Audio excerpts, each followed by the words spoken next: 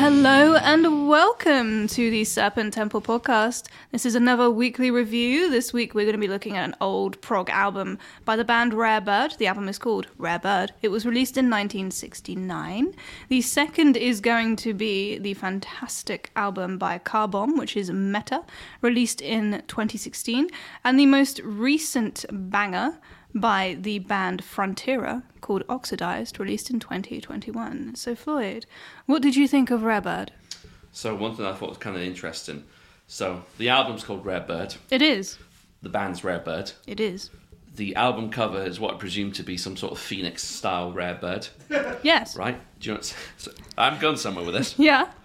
Do you know the bird on the album cover looks like Ho-Oh from Pokemon? It does. Do you know where that comes from? No. So mythologically, there are like mythological birds from Asia and Japan and China.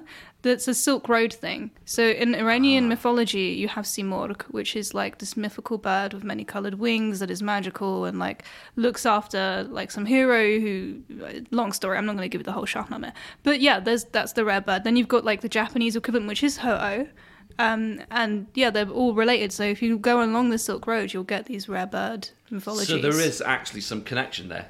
Yeah. That's cool. Yeah, Ho-Oh is a real thing. Oh, there you go. So we've got Steve Gold on lead vocals, bass and rhythm. He was born in Battersea as well, which I thought was quite interesting. Nice, round the corner-ish. Yeah, they've just expanded the Northern Line to stop at Battersea Power Station now as well. There's a big new flashy station there. So all those expensive flats going to have their own train platform. Yeah, I think so. Because I think the power station's not in use anymore, isn't it? They're converting it into... I had my sports day in Battersea Park, actually. It's a good park. No way. Yeah, it's got a giant Buddha in there as well. It's kind of cool. That's pretty sick.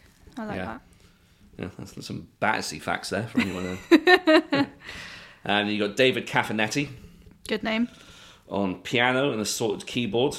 I think he plays the electric piano on this, which is largely the substitute for a lot of the kind of lead guitar lines, or where a lot of the lead guitar lines would be. You've got Graham Field on organ and assorted keyboard, and then Mark Ashton on drums and backing vocals. And I'm presuming Mark Ashton is the one that does all the kind of falsetto vocals. I think so. Yeah, because the main vocals are not falsetto-y at all. No. Yeah. It's quite good vocals. I remember when we were talking about reviewing this, you said that apparently, and from a lot of reviews I read online as well, they were saying that the vocals can be a bit of an acquired taste. But I quite liked them. There's one track in particular where I actually thought they were quite haunting, really. It's called You Went Away. Oh, yeah, that's a good one. Yeah, so the chorus was really quite like haunting and kind of like rousing. And it's quite a strange album, because I feel like you've got, on one half, you've got some tracks that are kind of poppy. Yeah. Kind of like bouncy, like the track Time, or Times, I should say. But then other tracks are really like quite, like they're quite deep, and and I really enjoy like the kind of dueling sort of keys that are going on, like the battles between the organ and the assorted keyboard. Yeah, and it's just absolutely, it's quite good musically, and then the drums as well. Like this, it's quite jazzy. I find there's a lot of sections where they're kind of jamming out, and the drums are just proper feel heavy. But no, it's quite a good album. I really enjoyed it.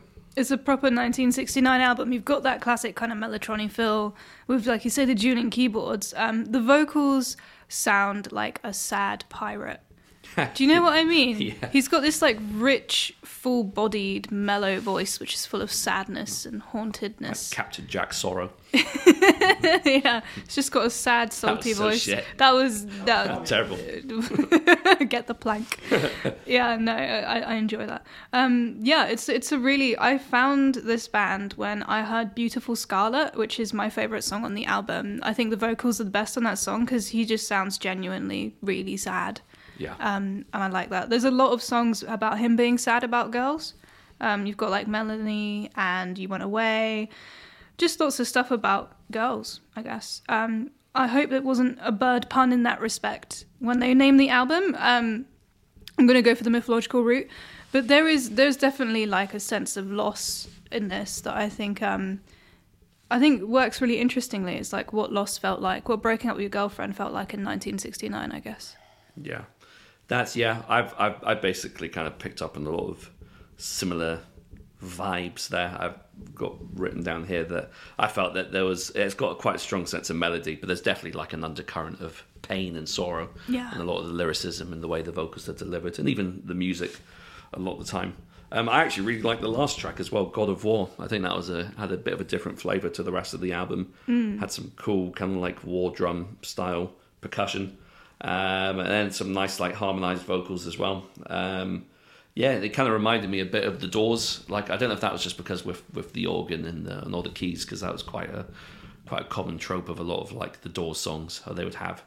And it's even a similar kind of structure in the sense that you would have like the first part of the song would be kind of like poppy or have like a verse chorus style thing, and then the second part would then descend into something like a bit more kind of chaotic, and kind of like jazz friendly.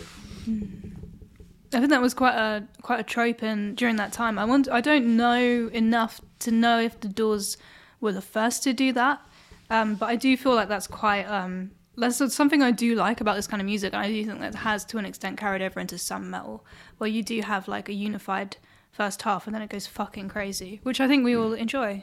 Yeah, no, it's just kind of even like the Hashashin album we reviewed last time. I felt like that had at times had that similar kind of old school prog vibe where it would just build and build and then just eventually crescendo into just a flurry of notes and just a bit of a cacophony at time. But it's funny you mentioned Beautiful Scarlet being your favourite track. I actually had that noted down as my favourite track as well. And it's funny, when I was listening to it, because obviously I've never listened to this band before, I wasn't familiar, but there was times from a compositional perspective and some of the notes that we're using really reminded me of some Leprous tracks. Oh, that's so interesting. So it's cool because for once I'm listening to a 70s album and I'm not thinking, oh, this sounds like Opeth. So it reminded me of another Opethy band. Yeah, another Opethy band. But yeah, no, it reminded me of Leprous at times. I was thinking, I wonder if Leprous are like have taken any cues or are fans of this music or music from this era at all. Because I would never have made that connection really prior to listening to that track. Yeah. I would not be surprised. Often, if you poke a metal musician hard enough, there'll be some 70s prog that falls out. Yeah. Yeah. Not that I recommend doing those things. Well, prodding musicians. Prodding and musicians. Just prodding in general. Prodding in general. Yeah. Avoid musicians too, I would say, personally. But yeah, one of these songs, so the albums that these guys released, they released 5 albums between 69 and 74, which is not bad. Pretty prolific. Yeah, very common in that era because people would just get thrown into the studio for 12 hours, they'd churn something out and then they'd throw it into the ether. Not quite as simply as that, but you know what I mean. It was like really common back then. Sometimes actually bands would turn up to the studio and not even know what they were going to be playing in pop music. So they'd just turn up and I think they'd be given the music, then they'd play it, and then they'd release it. It wasn't until the Beatles, which was obviously before this, that bands would go to the studio with their own music. Yeah. And I think Pink Floyd as well, they kind of pioneered that kind of thing too. So before then it was like very factory-like. Yeah, do you know what? That's something I only kind of really realised somewhat recently, because like I remember watching this YouTube video and it was like a compilation of like old songs and versus the original versions. Like even like say the Clash, I Fought the Law, like there was a version before that, I can't remember who by, but so many of these tracks weren't written at all by the artists that were famous for performing them. Yeah. And it was just kind of like, it was just kind of wild. I didn't realise that it was, you know, and it must have been that sort of thing where they would just turn up at the studio, right? And they'd be like, okay, this is the song we want you to perform. Yeah. It was like that with, the Plantasia guy. Yeah. I can't remember his name. Mort Garson. There it is. Yeah, good. Yeah, he did loads of songwriting. Yeah. Like that, like pop songwriting, and he wrote loads of bangers. It's really, it blows my mind that there were like these people who would collaborate to write songs and then give them to other people. Yeah. And it's like, I don't know how that must feel if they're like Madonna's getting credit for your number one hit single. I guess you're getting loads of money, so it's fine. But yeah, well, Prince was a really prolific sort of pop songwriter, wasn't he? Because he wrote "Nothing Compares to You" for Sinead O'Connor, I think, and then a couple of other tracks. But yeah, it's there was a recent one as well that really surprised me. But I'm not even going to bother to try and remember it because it's that thing. And, you know, when you put pressure on yourself to remember something, you just forget everything that ever existed. I barely even remember who I am when that happens. Yeah. I do. Oh no, that just happened to me. I tried to remember what I was going to say, and I blue screened. I was just going to say another cool fact I found out. This is the first release on Charisma Records. Yeah. who had quite a lot of seminal releases on that label. But it's I tried to look up what a lot of the other members done afterwards, and I think a few of them were involved in a few notable projects. But one of my favourite facts was the track "Sympathy" was actually a #1 hit in Italy and France. Yeah, they did much better in Europe than they did in the UK, and I wonder why that is. Maybe it's the voice, and maybe like the lyrics weren't as accessible to a UK audience. I don't know. I'm really curious as to why they did so well there and not here, because they're a brilliant band. Like the vocals, I think there's a lot. I don't know. I just feel like they could have developed differently, given a different set of circumstances. Yeah. Have you listened to any of their other albums or other work? I have, but this is the one that I wanted to bring because I think I don't know why, but I think "Beautiful Scarlet" is very different to their other songs, and that song in particular kind of makes the album for me. I think if that song wasn't on it, I wouldn't enjoy it as much because his vocals just are so striking. There's something so strikingly sad about it. Yeah. Yeah. I think I like that track because I feel like the music was allowed to breathe a bit more on that track as well, because I like how they're kind of interspersing like the drum fills with like a bit of key work, and then I think the bass is allowed to shine a bit more on that track as well. But overall, I was actually really quite impressed with this album. I enjoyed it massively. Amazing. I'm always happy to hear that. I think from Rare Bird we can fly to the next album. It's quite meta of me. It's Car Bomb Meta 2016. Please send my graduate degree in the post if you think I deserve one right now. So it's the third album by the American band Car Bomb. The album was produced by Gojira's Joseph Duplantier. Yes. Yes. And he, I think he guests on a track as well. So he provides vocals for the track, backing vocals for the track "The Oppressor." He does. He does his classic bellow. This is probably this album was when I first started to take. Wow, easy for me to say. That started to sound like a Car Bomb riff there, wasn't it? But start to take notice of Car Bomb as a band because, I feel like this album is like a fully fledged realization of some ideas and sounds and stylistic choices they were pursuing on the previous albums, because the song lengths on the previous albums are a lot shorter than the tracks on this album, and I feel like this is them kind of presenting their sound in a kind of this is us in our this is going to sound so cheesy, but in our final form kind of thing. And it's and production wise it actually sounds really good. Like I think Joe's done a great job because the guitars and the riffs sound fucking massive. And in many ways, this album shares a lot of similarities to the last album we're reviewing today as well, the Frontiera album. Yeah. And I do know that I think a couple of members of Car Bomb guested on Frontiera's first album. I didn't know that. Yeah. That is sick. I think Frontiera are quite big on getting people to guests for a lot of their some of their tracks, which we'll get into a little bit on there when we're reviewing that album. But no, it's I think in many ways, like this album kind of made the scene kind of stand up and take notice of like the mathcore scene. And it's interesting because I always thought, me personally, I thought mathcore was such a stupid term. Like I could never really get my head around why it was labelled mathcore. I know, but they got the whole thing with the polyrhythms and the technical aspect of guitar work. Like I get that, it makes sense, but like the term itself sounds stupid, if you know what I mean. I imagine you like that meme with a woman doing algebra and she's like looking confused when you're thinking about mathcore. It's just like Floyd thinking about mathcore. There's just loads of graphs and Pythagorean things going on. I honestly don't know why. I guess like you got to count mathily when you're playing this kind of music and do some maths in your head, or maybe it's like, I guess, more mathematical than usual for 4/4 music, verse, chorus, etc. I don't know, and frankly, I am happy to remain ignorant if it means I don't know where I'm going with that. Feel free to cut that out because it's shit. Shit. Yeah, I think mathcore is it's an interesting term. Maybe someone can actually us and fill us in the YouTube comments. Yeah. Feel free to, we're actually asking for some input. Please give us your opinion on this matter, internet. Thank you. I'll give a little background on the band. So there's a band from Long Island, New York, who have a great metal scene in general. You got Michael Daferna on vocals, Greg Kubacki on guitars, John Modell on bass, and Elliot Hoffman on drums.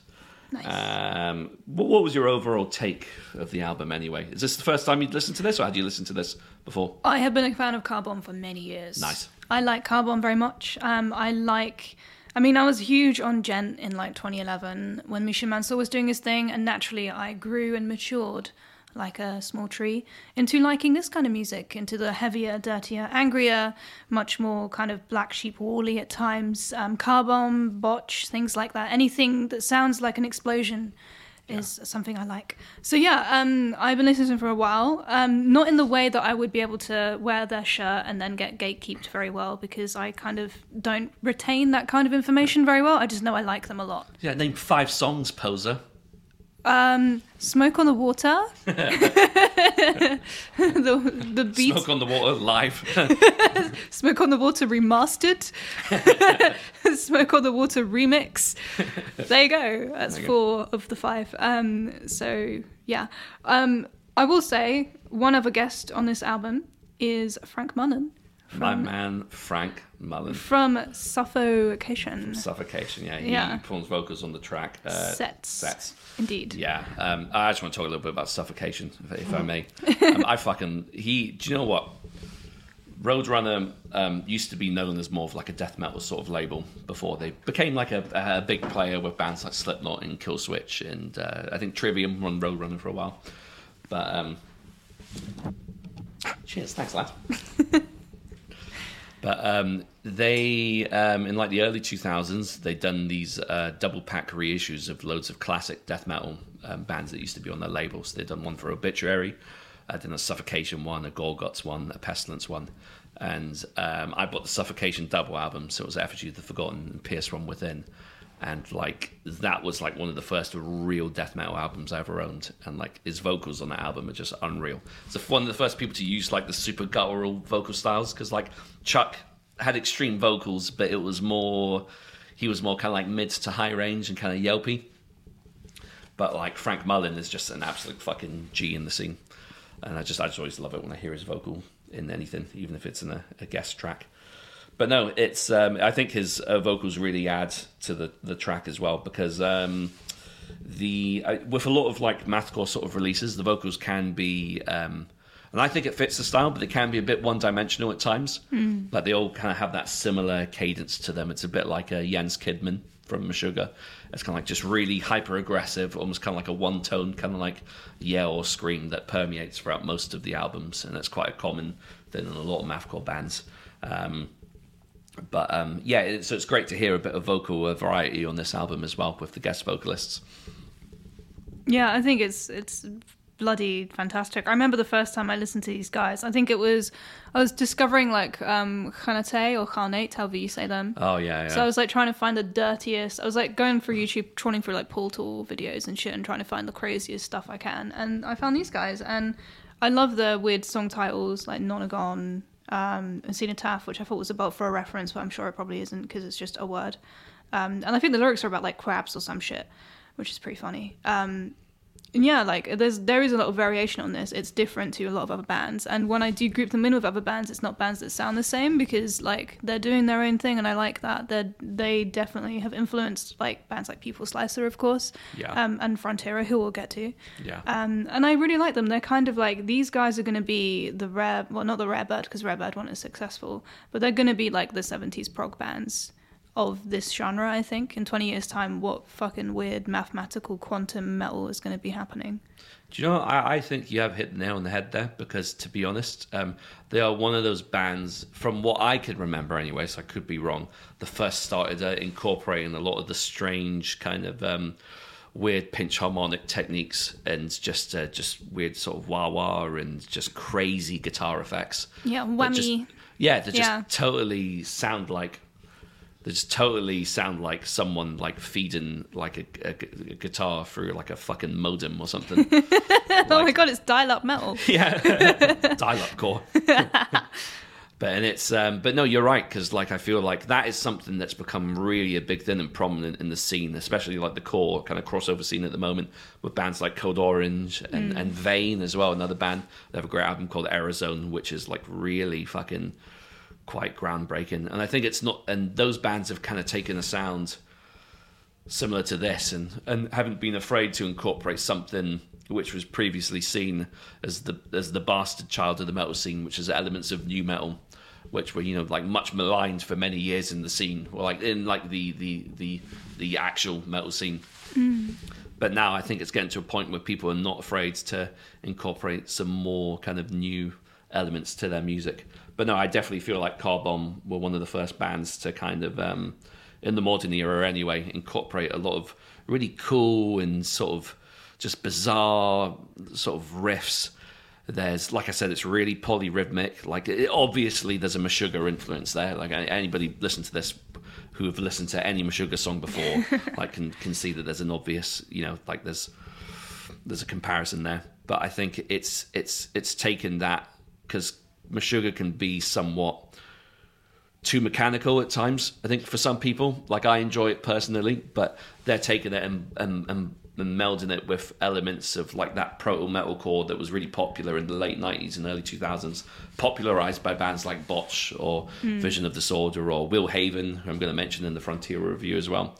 And, you know, so like, there's more elements of core in this, and like, you know, there's some clean vocal passages that sound a bit like Tim Williams from Vision of Disorder as well. It's kind of like an element of grunge to the clean vocal sort of cadence at times. And yeah, it's just some really, I can understand why someone would listen to this and be totally turned off by it, because there's a lot of shit going on.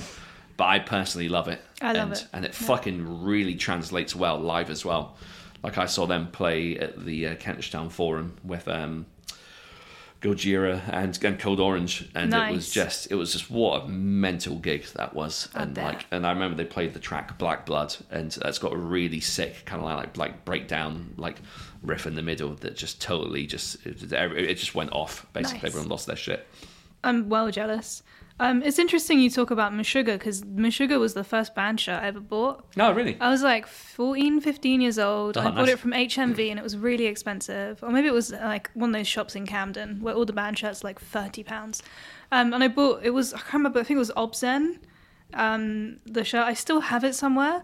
And I used to I loved this shirt. And I was a huge Meshuggah fan. And then I just stopped listening to Meshuggah because I was listening more to like this kind of music. Because I love the mechanical aspects of Meshuggah, but then it was too easy to listen to, if that makes sense. Like, I knew, I could feel the songs in a way where I kind of like would zone out, not because they were boring necessarily, but because I wasn't excited by what was coming next, because I kind of felt it was almost predictably the way it was, like you say, mechanical. But whereas these guys, the chaos is less mathematical and more kind of like, I guess like the darkness that is somewhat present in the like song construction, which is more like the chaos of disorder and horror in the world, I guess, which is why I like the Frontiera album so much. I keep talking about it, but you know, I think they're all linked in ways. Do you ever listen to a band called Sleepy Time Gorilla Museum? Never even heard of them. Okay. We'll check them out later. I'll check them out. Yeah, check them out. I think I haven't listened to them in a few years, but it's the same kind of like chaotic sleepover energy. Do you know what I mean? Where you have like 50 kids at a sleepover and they all go fucking mental. It's that kind of music. Yeah. Yeah. It's do you know what? I don't think I ever went to a sleepover, like a proper like. I did once or twice. They were really weird. I just liked my own bed too much. I think if I did get invited, I probably just turned it down. I wasn't allowed. My parents genuinely thought I'd be murdered. Wow. Yeah. Well, there's always a probability of that in London, let's be honest. Pretty much, yeah, unfortunately. But child murder aside, this album is fantastic. I think, you know, it's definitely going to be one of those albums that people will say they're inspired by when they're doing their own bands and music. I would be unsurprised if Frontiera like this band. And yeah, it's got a star-studded cast as well. I really respect this album a lot. Yeah, and you know what? I think you touched on another interesting point there again, talking about like how you kind of progressed away from listening to Meshuggah. And I think that's just kind of what happens when you get a band that's a pioneer of a sound. Yeah. You can kind of see that parallel for a lot of thrash bands, like a lot of people that are into like the Big Four, or like, you know, I feel like Well, actually, no, that's probably a bad example because I feel like people who are fans of the Big Four Don't listen to anything else. yeah, they just stay fans of those bands for the rest of their life and just ignore everything else. Like, but yeah. you know what I mean? Like, maybe Cannibal Corpse might be a better example because Yeah. that's a lot of people's first death metal band. And then then you find out that there's other death metal bands who are like mixing other subgenres or doing other interesting things. So there's a lot of people that never really go back to Cannibal Corpse. It's like your first partner. It's like your first girlfriend or boyfriend. They're really great, but there was you hadn't grown, you didn't know yourself yet, and then you kind of grew apart. They were lovely, very nice, but just you don't have that extra bit of pizzazz there. Yeah. You don't have that chaotic riff with the love you have for that person. So you've got to move on and you develop, but you always look back fondly on those sunny days with that person. But anyway, yeah, I think Car Bomb are that girlfriend/boyfriend for a lot of bands that will be coming up in the next 10, 20 years. Just like, I think it's interesting actually, for death metal, I think a lot of us will still listen to Death or like Bolt Thrower or something like that. But I think those are like exceptions that prove the rule, like Carcass, for example, because they're always reinventing themselves too. Yeah, I think that is just testament to how good those bands are because I think they transcend the genre. Like I wouldn't even consider Death a death metal band, not past the first 2 albums anyway. Really, just because there's elements there. Don't get me wrong, they are a death metal band. They're called Death. Yeah, but it's but you know what I mean. Like those last few albums are like so transcendental of music. I would say, like I feel like there's a lot of things. Like a lot of people have a really quite deep spiritual connection to a lot of that music and Spiritual meaning. Sorry. I think I read it there. What are they doing? Oh no, that's what I read. Apparently, I think DTA are going to be going on tour, touring that album in full. Oh, nice. At some point next year, so that'd be kind of cool. That would be really cool. I added Steve DiGiorgio on Facebook, and I'm too shy to say anything to him. But his profile picture is like a pair of sandals or something, and it's really strange. Of course, yeah. That's the first one I noticed when he was playing with DTA. I was like, this guy's not got any shoes on. I don't know why I noticed, but I remember you're quite fond of his fretless bass, aren't you? I am very fond of his bass, and that's where that fondness ends. Not that I dislike him, I just don't know him. I just didn't want to sound like I'm fond of anything apart from his... Okay, anyway. Speaking of bass, the bass on this album is fantastic. Yeah, I feel like, what I mean? It's when it comes to like an album this kind of all over the place in a good way, it's the rhythm section has to be so tight to keep it all together because it's just that fine line between sort of like musical chaos and just utter like cacophonous just noise. Yeah. And I feel like the drums and the bass are so interlocked. They're so tight and locked in so well that they really do such a good job of just like keeping everything, keeping the groove as well. Because there's actually a hell of a lot of groove on this album. That's what I love about it. It's groovy. Yeah. I love that groove. Yeah. And I feel like this, and same with the Frontier album, if there wasn't that element of groove, it wouldn't be as good. Yeah, and it would be so much more unlistenable. Like, I think a lot of people would think that this music is quite unlistenable as it is, because I think that the groove isn't something that's necessarily that discernible to somebody that hasn't listened to something similar to this before. Like, say if you hadn't listened to Meshuggah before and went straight into Car Bomb, you'd be like, whoa, what the fuck?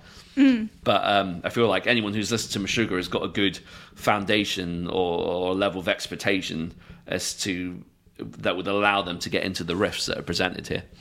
Yeah, definitely. I think that is totally accurate. Maybe if you like listen to Meshuggah and then you put on some Portal and then you listen to this, maybe you'd get a little bit. Yeah. I mean, Portal was just, I don't blame anybody for not getting that, because that's some pretty impenetrable shit. I mean, I love it personally. Yeah. It's I need to listen to the new Portal album. It was a double album, so it kind of put me off a bit. Yeah, I think Portal, I can listen to like 20 minutes of Portal and I put it down for like 2 years. Yeah. What was that band? Fuck Pig. I remember them being quite impenetrable as well. I've not listened to them for a while, so I don't know if it's the same. I don't know if I've listened to Fuck Pig on record. I've definitely seen them live because they played one Damnation. Were they good live? Yeah, they're quite good. It was I was quite near the back because as you know in Damnation, you've got to fucking plan it like a military sort of like fucking strategy to get to the stage you want to in time. So I think I was just popping my head in, and because and I think they had Dave from Anal Nathrak performing vocals with them. That's really cool. At this point as well. At that point. But yeah, no, they seemed all right. It was one of those things where sometimes Damnation could be a bit of a blur because there's so much going on and I'm just trying to get from stage to stage. A lot of the times, it's one of the few festivals where like I'm just busy watching bands and planning to get good spots for the next band. But yeah, they seem pretty good.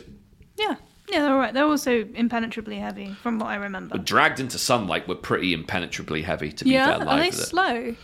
No, they're quite, I'd say mid to fast paced. Okay. But they've got quite cool kind of like stage get up as well. They do that thing when they play with their backs to the crowd. And it's like a lot of smoke and sort of like pulsating strobe lights and stuff. Okay. Which is When you said pulsating, I was like, where is this? Where am I going with this? That's why their backs are to the audience. Jesus Christ. Yeah. That's But pretty no. funny. But it's going back to this album quickly. There's a few tracks that I just want to touch on quickly. The track Cenotaph as well. It was it's quite good because it's more of like a mid to a slow pace sort of track. I like how they change up the dynamics and the tempo of the album in a few tracks. And there's some moments on Cenotaph where he sounds a bit like Dax Riggs with the cleans. Oh, that's such an interesting comparison. Yeah, I need I to thought- re-listen to that, and yeah. Yeah, and there's a few Chino moments as well. I think so. Chino Moreno from Deftones. I think it's funny. You often forget how influential a band Deftones are. I feel like even if it's not directly discernible in the band's sound, like there's some influence there somewhere for a lot of people who kind of grew up around about the sort of 90s. Like they were one of those kind of seminal bands, a bit like System, Yeah. where like you can't really lump Deftones as a new metal band, like in the same way you can't really do that with System because it's kind of doing them a bit of a disservice because Yeah. really new metal. When you think of new metal in its derogatory sense, you're going to think of a band more like Limp Bizkit, really. With like that's not a knock on Limp Bizkit, but I'm saying they've got all the tropes that would be negatively associated with what new metal was all about. Rightfully so. But yeah, Cenotaph was a great track. I really love the track Black Blood, which I think was one of their kind of like singles or tracks they were heavily promoting around about the time of the album's release. And the opening track as well, I thought was great. From the dust of this planet. Yeah, I thought it was just a fantastic way to start the album. I like the fact that they don't overuse all the weird kind of like all the whammy stuff and all the weird pinch harmonics. It's like it's there, but it doesn't detract from the overall musicianship of the album. I think that is something that a lot of people fall into a trap of being like, I've got this kick-ass pedal, so I'm going to use it for the sake of using it. And they'll like kind of sometimes overdo it, but I do like how it doesn't. I mean, there are times you're like, what the fuck is that sound? How they do that? But it's it's not in a like, this is intruding. It's this is part of the fabric of the music. It's so Exactly. like, it's so intricate. I really enjoy listening to it, and each time I'm gonna like pick out a new layer or like a new interaction with the instruments. And I have respect for people who can write that kind of music. I think it's really cool. Yeah, no, because it's kind of mind-boggling at times, and I think I remember that I actually read a few reviews of the album before I listened to it because I was somewhat familiar with some of the earlier Car Bomb albums. But like I said, it was because the songs were in shorter sort of bursts. I was kind of used to that. So I used to listen to a lot of grindcore, and that was kind of like the modus operandi for a lot of grindcore bands was like short bursts of really crazy shit. So it was interesting to hear a band with tracks that were about sort of 3 to 5 minutes in length and seeing how they could prolong those ideas and sustain it over a longer sort of playing time. And the song Nonagon I really love as well. It's got a really catchy riff. That's my favourite song on the album, I think. Oh, really? Is it? Yeah, It's probably my favourite song overall. Oh. Yeah. Snap. Just super cool. Like some of the pinch harmonic things are even a bit similar to what Gojira do. They have a similar thing with the harmonics on their albums. And then it even has like a kind of like a robotically delivered vocal passage that kind of is similar to what Thomas Harker used to do with Meshuggah on some of the earlier albums. It's not like digitally processed in the way that Meshuggah used to do it, but it was quite cool. I thought that was just it's got a really good solo on it as well, but just a really good track. Mastodon did the digital robot voice thing too. They do that on Blood Mountain or Leviathan? I think Leviathan. Yeah, No, maybe Blood Leviathan. Mountain. See, Mastodon are a weird one because it's especially now that Brand does vocals as well, because literally every member of the fucking band is contributing like main vocals. So it could be a bit hit or miss for me sometimes because I don't like the new stuff. Anything after Blood Mountain is overproduced for me. Yeah. And it's like they've smoothed the sound so much that it's lost the heaviness that I really enjoyed in the early music. Yeah, I think that's pretty fair. Yeah. It's I actually didn't mind Emperor of Sand. I thought that was a decent. There's some good riffs on that. Some great riffs and some great tracks. But yeah, my favorite album of theirs will always be Leviathan. I thought that was, and it was. I just loved the. I can't remember what was the I remember there was a Metal Hammer reviewed it at the time, and it was a really weird. They had a really weird summary of the review. They said it was like Metallica meets Neurosis had a child with Clutch. I was like, what? That doesn't sound anything like Mastodon. No, I know. So I was thinking, because Leviathan was the first one I was listening to, so I went into it and I was like, what the fuck were they talking about? Yeah, there's none of those elements are present in their music. But I listened to it because of that summary, and that was the sticker on the album. I was like, what? I was like, I need to listen to this, because this sounds like way out there. And I was like, nah, that doesn't sound anything fucking like it. You know, it's funny, because those three bands, that would be like my least favourite combination of musical things ever, because I hate those bands all so much. Like, what, you hate Neurosis? Oh no, I don't hate Neurosis. I forgot about Neurosis. I blanked them out because my hatred eclipsed. Fair enough. My hatred of Clutch and Metallica is so great. I couldn't see anything else in that moment. But you know why they said that? I realised because is it Steve Von Till or is it the guests? No, it's tip of my tongue. Scott Kelly has guested on every Mastodon album. That makes sense. There's definitely Scott Kelly vibes. And Neil Fallon does a guest vocal on, I think, the track Blood and Thunder. Yeah, that's a really good track. I love the Slick Leg guitar lick. Is it Slick Leg? It's like I think that's I think that's what track is that again? I'm going to put the track listing up. Let's do a Mastodon review. Sorry, Car Bomb. I've got Aqua Demetra in my head, but it's not that. Oh, yeah, no. It's, I'll tell you which one it is. But no, yeah, I think that's why they decided to say it was, it's like Neurosis and what was Neurosis, that? Neurosis and Clutch mixed together just because both of them were guested on the album. But it was the Megalodon. Oh, yes. Of course it was. Silly. Yeah, as you can see, I'd be terrible at wearing band shirts in public because I barely remember my favourite band name songs. They don't even have a song called Slick Leg on this album. I don't know where There's a song. There is a Mastodon. Look, okay, I'm Googling this. Mastodon and Slick, and hopefully it's not going to be some weird, like, whale penis. Mastodon Slick Leg, yeah. Mastodon Slick Leg 2001 vinyl Reptilian Records. What the fuck? How do I remember this? Never even heard of this. No, I'm not familiar with this track. Yeah, this was on my iPod when I was a teenager. They have free tracks on it. Slick Leg, Thank You for This, and Deep Sea Creature. I'm so cult that I remember Mastodon EP song titles.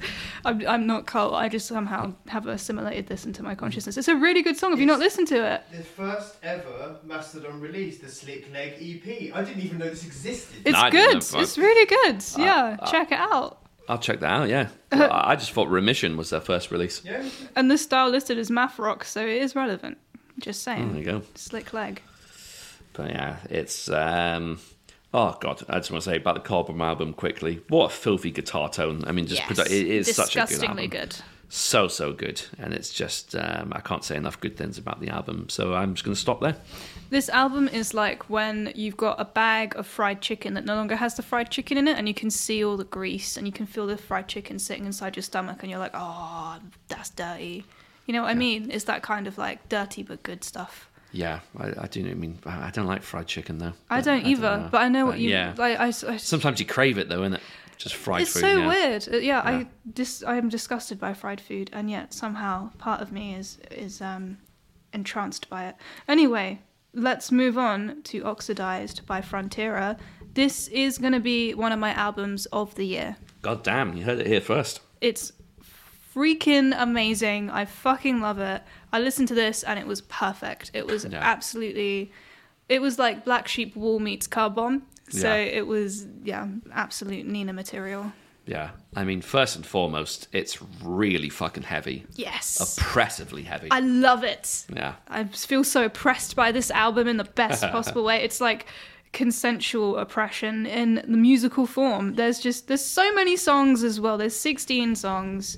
And I read most of the lyrics. I was very tired. I read most of the lyrics. All the lyrics are just kind of like the kind of poetry I would have cried over as a teenager. The kind of shit I was writing as like an angsty 19-year-old that I would still low-key write if I'm sad. So I love it. It's all really like poetic and yet also heavy. The lyrics aren't just like a car, I don't know, exploding cars or Yeah. space crabs. Not that those things are bad. They're cool. I write about stuff like that too. But this is really interestingly kind of semi-confessional Yeah. and veiled in metaphor whilst being horrifyingly heavy. Sound like you were naming Gojira songs there for seconds, like flying whales, exploding cars. Yes. I'm not. I don't know much about Gojira. Just that they like whales. One thing I watched an interview with Pedram, who is the mastermind behind the project, and he was saying that, well, one thing I noticed was there's a track on their first album, Unloved, which is called Unloved and Oxidized. Oh. So, and from what I've gathered is he was in the process of writing some of the music for this album while still finishing up the previous one, Unloved. Nice. So it is a continuation of the first album. I have listened to the first album before, but I feel like this is a far more kind of like focused and frenzied release that is probably going to put them on the map, I think. Yeah, 100%. Because I think that it's been a very long time since I've listened to something which has taken me aback. And I think the first track I listened to, because I remember it dropped, and I was just clicking on Spotify. You know, I had none of the track listens in order; it's just like suggestions. So I think I listened to the track "Corrosive Wash" first, and I was just like, "Fucking hell!" I was like, just caught me off guard. I was like, "This is just." That happened to me. Yeah. I was on my way to work. I just went on Spotify. I couldn't decide what to listen to. Put on my playlist, and it was like, "Oh, here's this track," and I didn't even know it had released. I immediately sent it.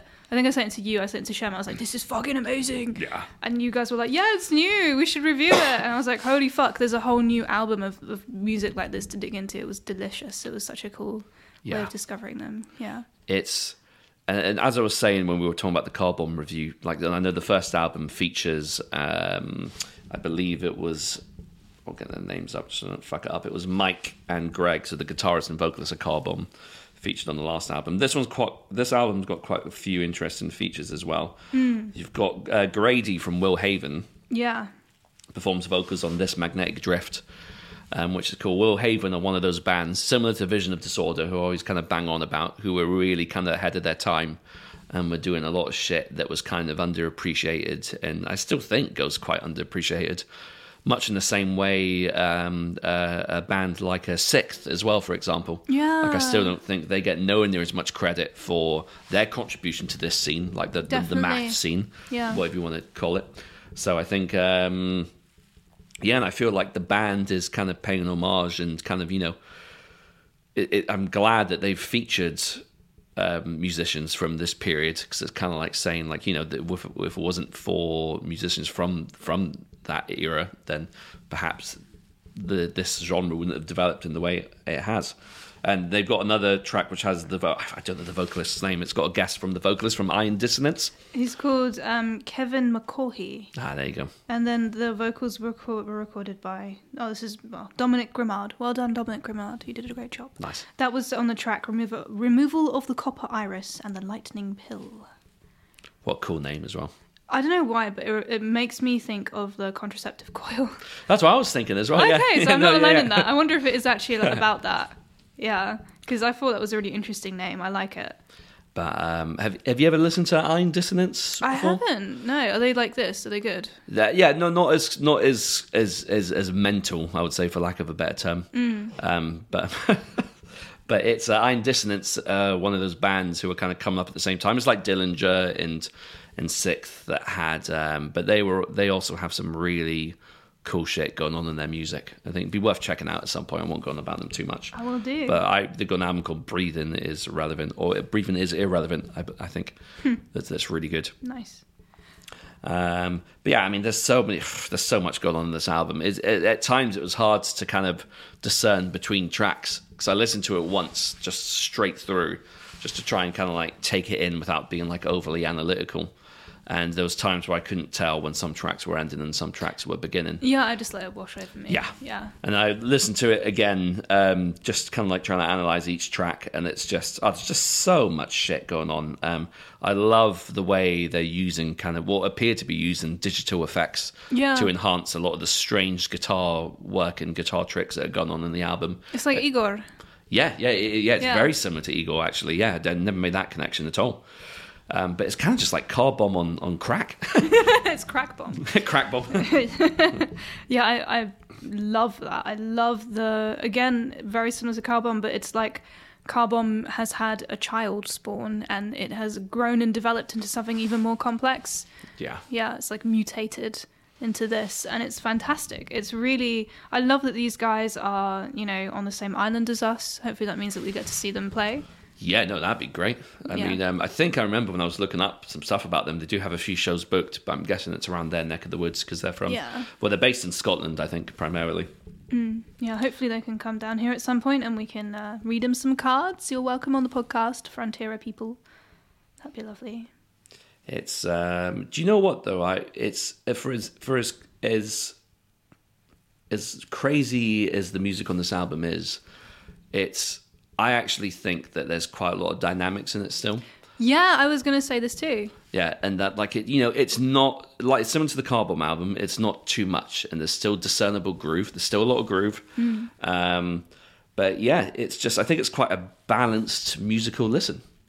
I found it weirdly really easy to listen to. Yeah. Because a lot of people are saying it's like really dense. They don't find it easy. It's punishing. But I really find it really easy. Yeah. I don't know why. There's something about this really catches me in a way that I haven't felt for a really long time when it comes to listening, especially to new music. Yeah. It's quite rare that I'll listen to a band and just get them the first time and just be like, yes, this is like tickling my ears in just the right way. And I did find that there's a lot of variation in like the form and meter of how the vocals are delivered, how the lyrics are written.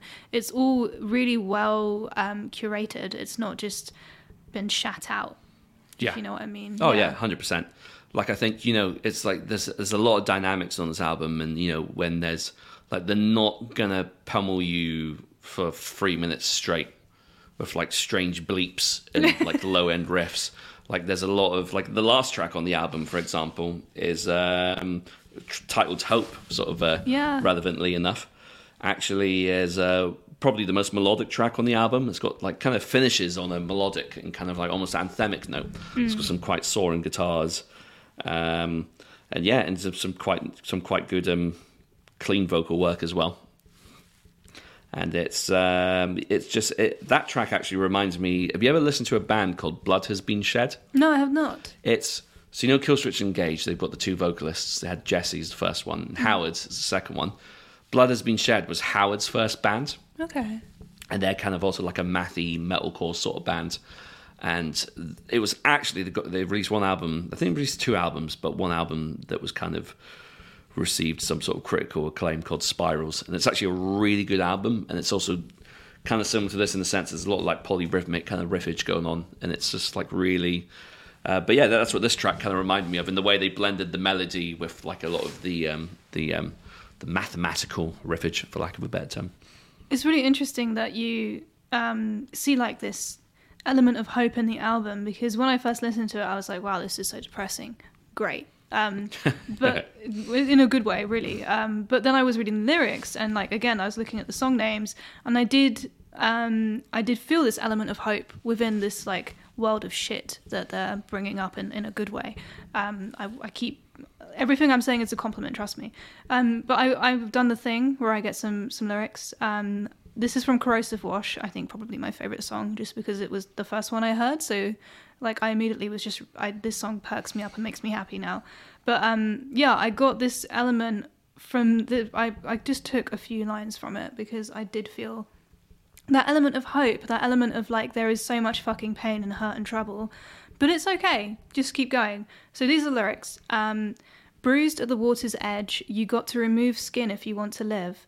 Blind from its acrid waves, I'm no more alive in this human state. Don't you give up tonight, don't you give up and die. Isn't that lovely? Yeah, no, it's an element of kind of hope in that. Yeah, it's like horrible. Like, you got to literally take your skin off if you want to keep going. Like, the world will grind you down, your skin will get ripped off you, but it's okay. Just keep going. Yeah. You have no skin. You're just muscle and tendon and bone, and you're scraping yourself along, but you're okay. Just keep going. Yeah. It's like horrifying ASMR. It's okay if you get flayed. Yeah, it's fine. Don't worry about it. You still got some skeleton in you. Have some hope. That reminds me of this. It was some stupid, like, it was either green text or something I saw on Reddit once, and it was like talking about aliens discovering human life for the first time. It's like, yeah, they're these weird bags of sad meat. Oh my god. There's a Star Trek episode. It's like the second or third Star Trek episode where they're in TNG Next Generation, where like they're like flying off into space, and they meet these like insanely powerful like 4-dimensional beings who are like they call humans ugly bags of mostly water. And that's all they use. That's the term they just use to refer to the humans all the time. Yeah. And they're like just talking into the air, and they're like, ugly bags of mostly water. You are stupid. That's amazing. You are a stupid race. It's pretty accurate, to be fair. It is very accurate, yeah. But we are definitely sad bags of meat. I feel that, and I concur. What the tracks on this album did I really like? Oh god, I like the whole album. Sorry, I was channeling Michael Caine there for a bit. What's supposed to blow the bloody doors off? I think we should just do the podcast in your Michael Caine voice from now on. I can't do a Michael Caine impression. I'm not going to subject anyone to that.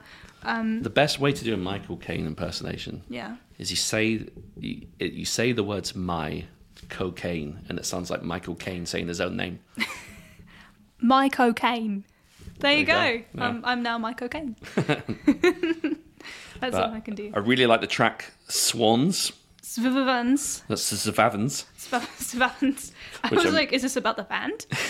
Well, I thought it might have been a reference to the band. Yeah. One of the things I really like on this album, which I haven't mentioned so far, is I really like the industrial aspect. Yeah. On the album, there's a lot of industrial elements, kind of reminiscent of bands like Godflesh and an early Berserker to me. Like, I really love that first Berserker album just because of how raw I love that album. and just weird it is. But yeah, so like a lot of the drum patterns on this album, I really like the way they blend, because obviously there's a lot of blasting and typical metal drums being used, but there's also a lot of like techno beats and electronica style like beats going on, similar to do you ever listen to Ted Mole?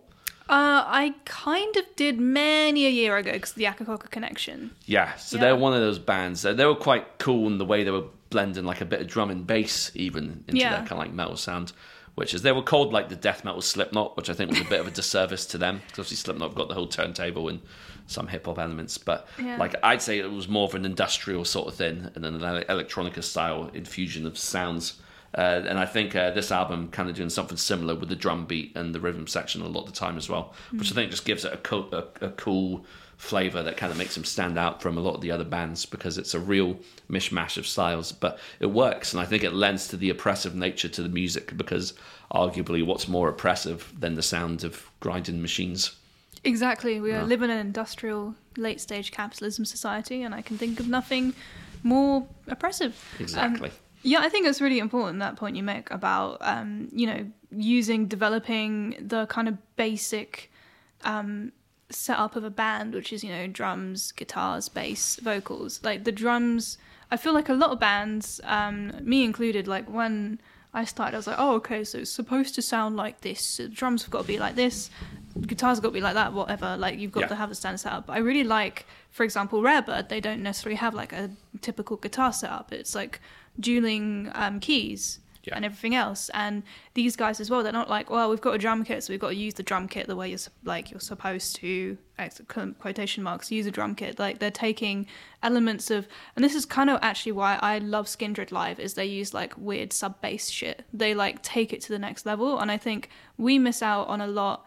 Well, I don't know about but some bands miss out on like a whole world of sound that they can access to make themselves heavier from lighter music, what would be considered lighter music. Yeah, you're 100% right. I kind of think maybe it stems from that weird kind of archaic view that metal is something that's pure and shouldn't really be melded with something that is an outside genre. The irony. Yeah. Because where does metal come from? I know. Genre. Yeah, I know, it's true. Yeah. Like but I've always been attracted to music that's not afraid to experiment. Like, even if it doesn't sound good, I just like to hear something different. Yeah. Like, like Zio and Ardor, for example. like that their first album was just like I was saying when we reviewed that album, it reminds me of the first Berserker album, where there just was just a ton of weird ideas going on, and like most of it sticks. Yeah, I think it's always really pleasurable to listen to a truly creative piece of art, because that's what this is. This isn't a band just kind of doing it to go on tour and get drunk. They're like, clearly they've put so much work into this. They've put more than just like the writing of the instruments. They've also done so much thinking about how the setup is going to be, what sounds they're going to use, like what emotionally they're going to channel into the music, because there is definitely some emotion here. Yeah. Which I really dig. I don't dig that they're in pain necessarily if they are, but I love this element of like hope and hopelessness, which is definitely something that I think a lot of people can relate to after the past 2 years. So yeah, I think this is like a fantastic piece of work. I think it's definitely one of the good things that's come out of the pandemic, I guess. Yeah, I think there's been quite a lot of good music. I think the frustration of it all has created a lot of people, or reignited a lot of people's creative spark. One thing I thought was interesting on this album, we mentioned Hope again, is they've got a track called Death /. Yeah, they've got lots of slashes and things. And then the last track is / Hope. So it's almost like that's a continuation of that track. That's so clever. It's like Death's the first part, maybe Hope was the second part. Yeah. So maybe there was a death a member of the band experienced that they've been going through. I don't know. I mean, well, there's been a lot of death happening as a result of everything going on in the last couple of years. So there is grief in this album, 100%. Now you say it, I feel grief here. I'm feeling grief. I'm like dowsing for it. I don't know. Yeah, I think that's a very interesting point. And if the band want to make any comments, not necessarily about that because that's very personal, let us know. This is a fascinating album. I think there's a lot here that I don't know about yet that I'm going to discover, and I kind of like that. Yeah, I think it's one of those albums, and I think the Car Bomb album is similar as well. That there's layers to it, and you listen to it a few times. I think something else will be revealed to you with each listen. So I look forward to like kind of digesting it a bit more and kind of seeing where I sit with it in a couple months' time. Like, I know I still love the album, but I think it's a fantastic album. Yeah. And I've always had an obsession with things that sound ridiculously heavy. But like when I say ridiculously heavy, like for me, it has to have the emotional weight behind it as well. Yeah. Otherwise, it just sounds sterile and kind of soulless, which is, predominantly most death metal. Because let's be honest, a lot of death metal is a lot of either frat guys or nerds. Yeah. Just writing stupid gore lyrics, and like there's not much. And I love it. Don't get me wrong. Like I'm a massive death metal fan. Yeah, me too. From a technical perspective as well, I just love the way that it sounds that they pursue extremity in a different manner through musical, like whether it be the speed, like how fast they can or how low they can growl and all that sort of shit. But but when it comes to things that have that emotional weight behind it, that's what real heaviness kind of is. Yeah. And you mentioned Kanate or Kanate, however you pronounce it. Like they're one of those bands where that was truly an unsettling listen the first time I ever listened to that album. And really makes you think, okay, there's some real shit being like spewed out on this record. And I kind of feel a similar thing when I listen to this album. And I was talking a little bit in the Car Bomb, when we were talking about the Car Bomb album, about like embracing certain like new metal aesthetics or sounds, and like there's times on this album where it sounds a bit like Korn. Just like some of the more quiet ambient parts have got like the guitar tone is very sort of Korn-esque, and in a way that it's done in kind of like an earnest way, because like Korn, their later music kind of became a caricature of that sound. From what I've gathered, I've not listened to it too much, so I could be wrong there, but it's something that is becoming prevalent now, and I think accepted in the community through bands like I was saying before, bands like Code Orange and Vane, and even Turnstile as well. Yeah. In the way that Turnstile are incorporating loads of things that wouldn't have previously been accepted in that realm of music. Yeah. So I think it's really cool. I think this is great. I think we've discovered so much cool new music this year. This is a fantastic kind of example of that. I think was Katie from Pupil Slicer saying that she worked with these guys when they were doing the album? Yeah, I think so, yeah. Yeah. She was saying she was a massive fan of them. Well, there you go. I can definitely hear the connection there. And I think those two bands will definitely work really well on a bill together. That would be an insane bill. Yeah, that would be really fun. So please make it happen, promoter. any promoter who's listening, do the thing. It already happened. It already happened. Katie told us the story. Weren't we supposed to not say anything about that? No, she said it on the podcast. Okay. I don't remember. I just remember saying something by accident and accidentally doing a big reveal of a pupil slicer tour, and she was like, "No." Wasn't as bad as my big reveal, which I'm obviously not going to say, but I'll remind you off camera. Okay. That was a bad one. Yeah, we're very good at accidentally revealing things on this podcast. Except the fact that this is a fantastic bloody album, and all the albums we've reviewed today have kind of talked to each other across time, which I think is beautiful. And I've just got a message from Shem Lucas saying the guitarist of Frontierer produced and mixed the people Pick up a penguin. Let me try again. The guitarist of Frontierer and nope, let me try again. The guitarist of Frontierer produced and mixed the Pupil Slicer. I'm cursed. I can't say this. See, this is normally what I do at the end, to just lose my mind and just struggle to... So I've just got a message from Shem saying that the guitarist of Frontierer produced and mixed the Pupil Slicer album. No way! So there you go. That is awesome. So you can see that there's a direct correlation between these bands, and there's some shared kind of creativity going on there, which is cool. There you go. It's good to see the scene burgeoning. Burgeoning. Why is that such a weird word? I don't know why that's such a stupid word. We've definitely lost our minds at this point. I think this is where we wander off into the desert of music and try and search for a new watering hole of good music bands to put in our ear holes. So feel free to comment, like, subscribe, support. Tell us what you'd like to hear from us. I hope you're all having a lovely time listening to our beautiful voices dripping like honey into your mind. So thank you for listening. See you soon. Until next time. Peace.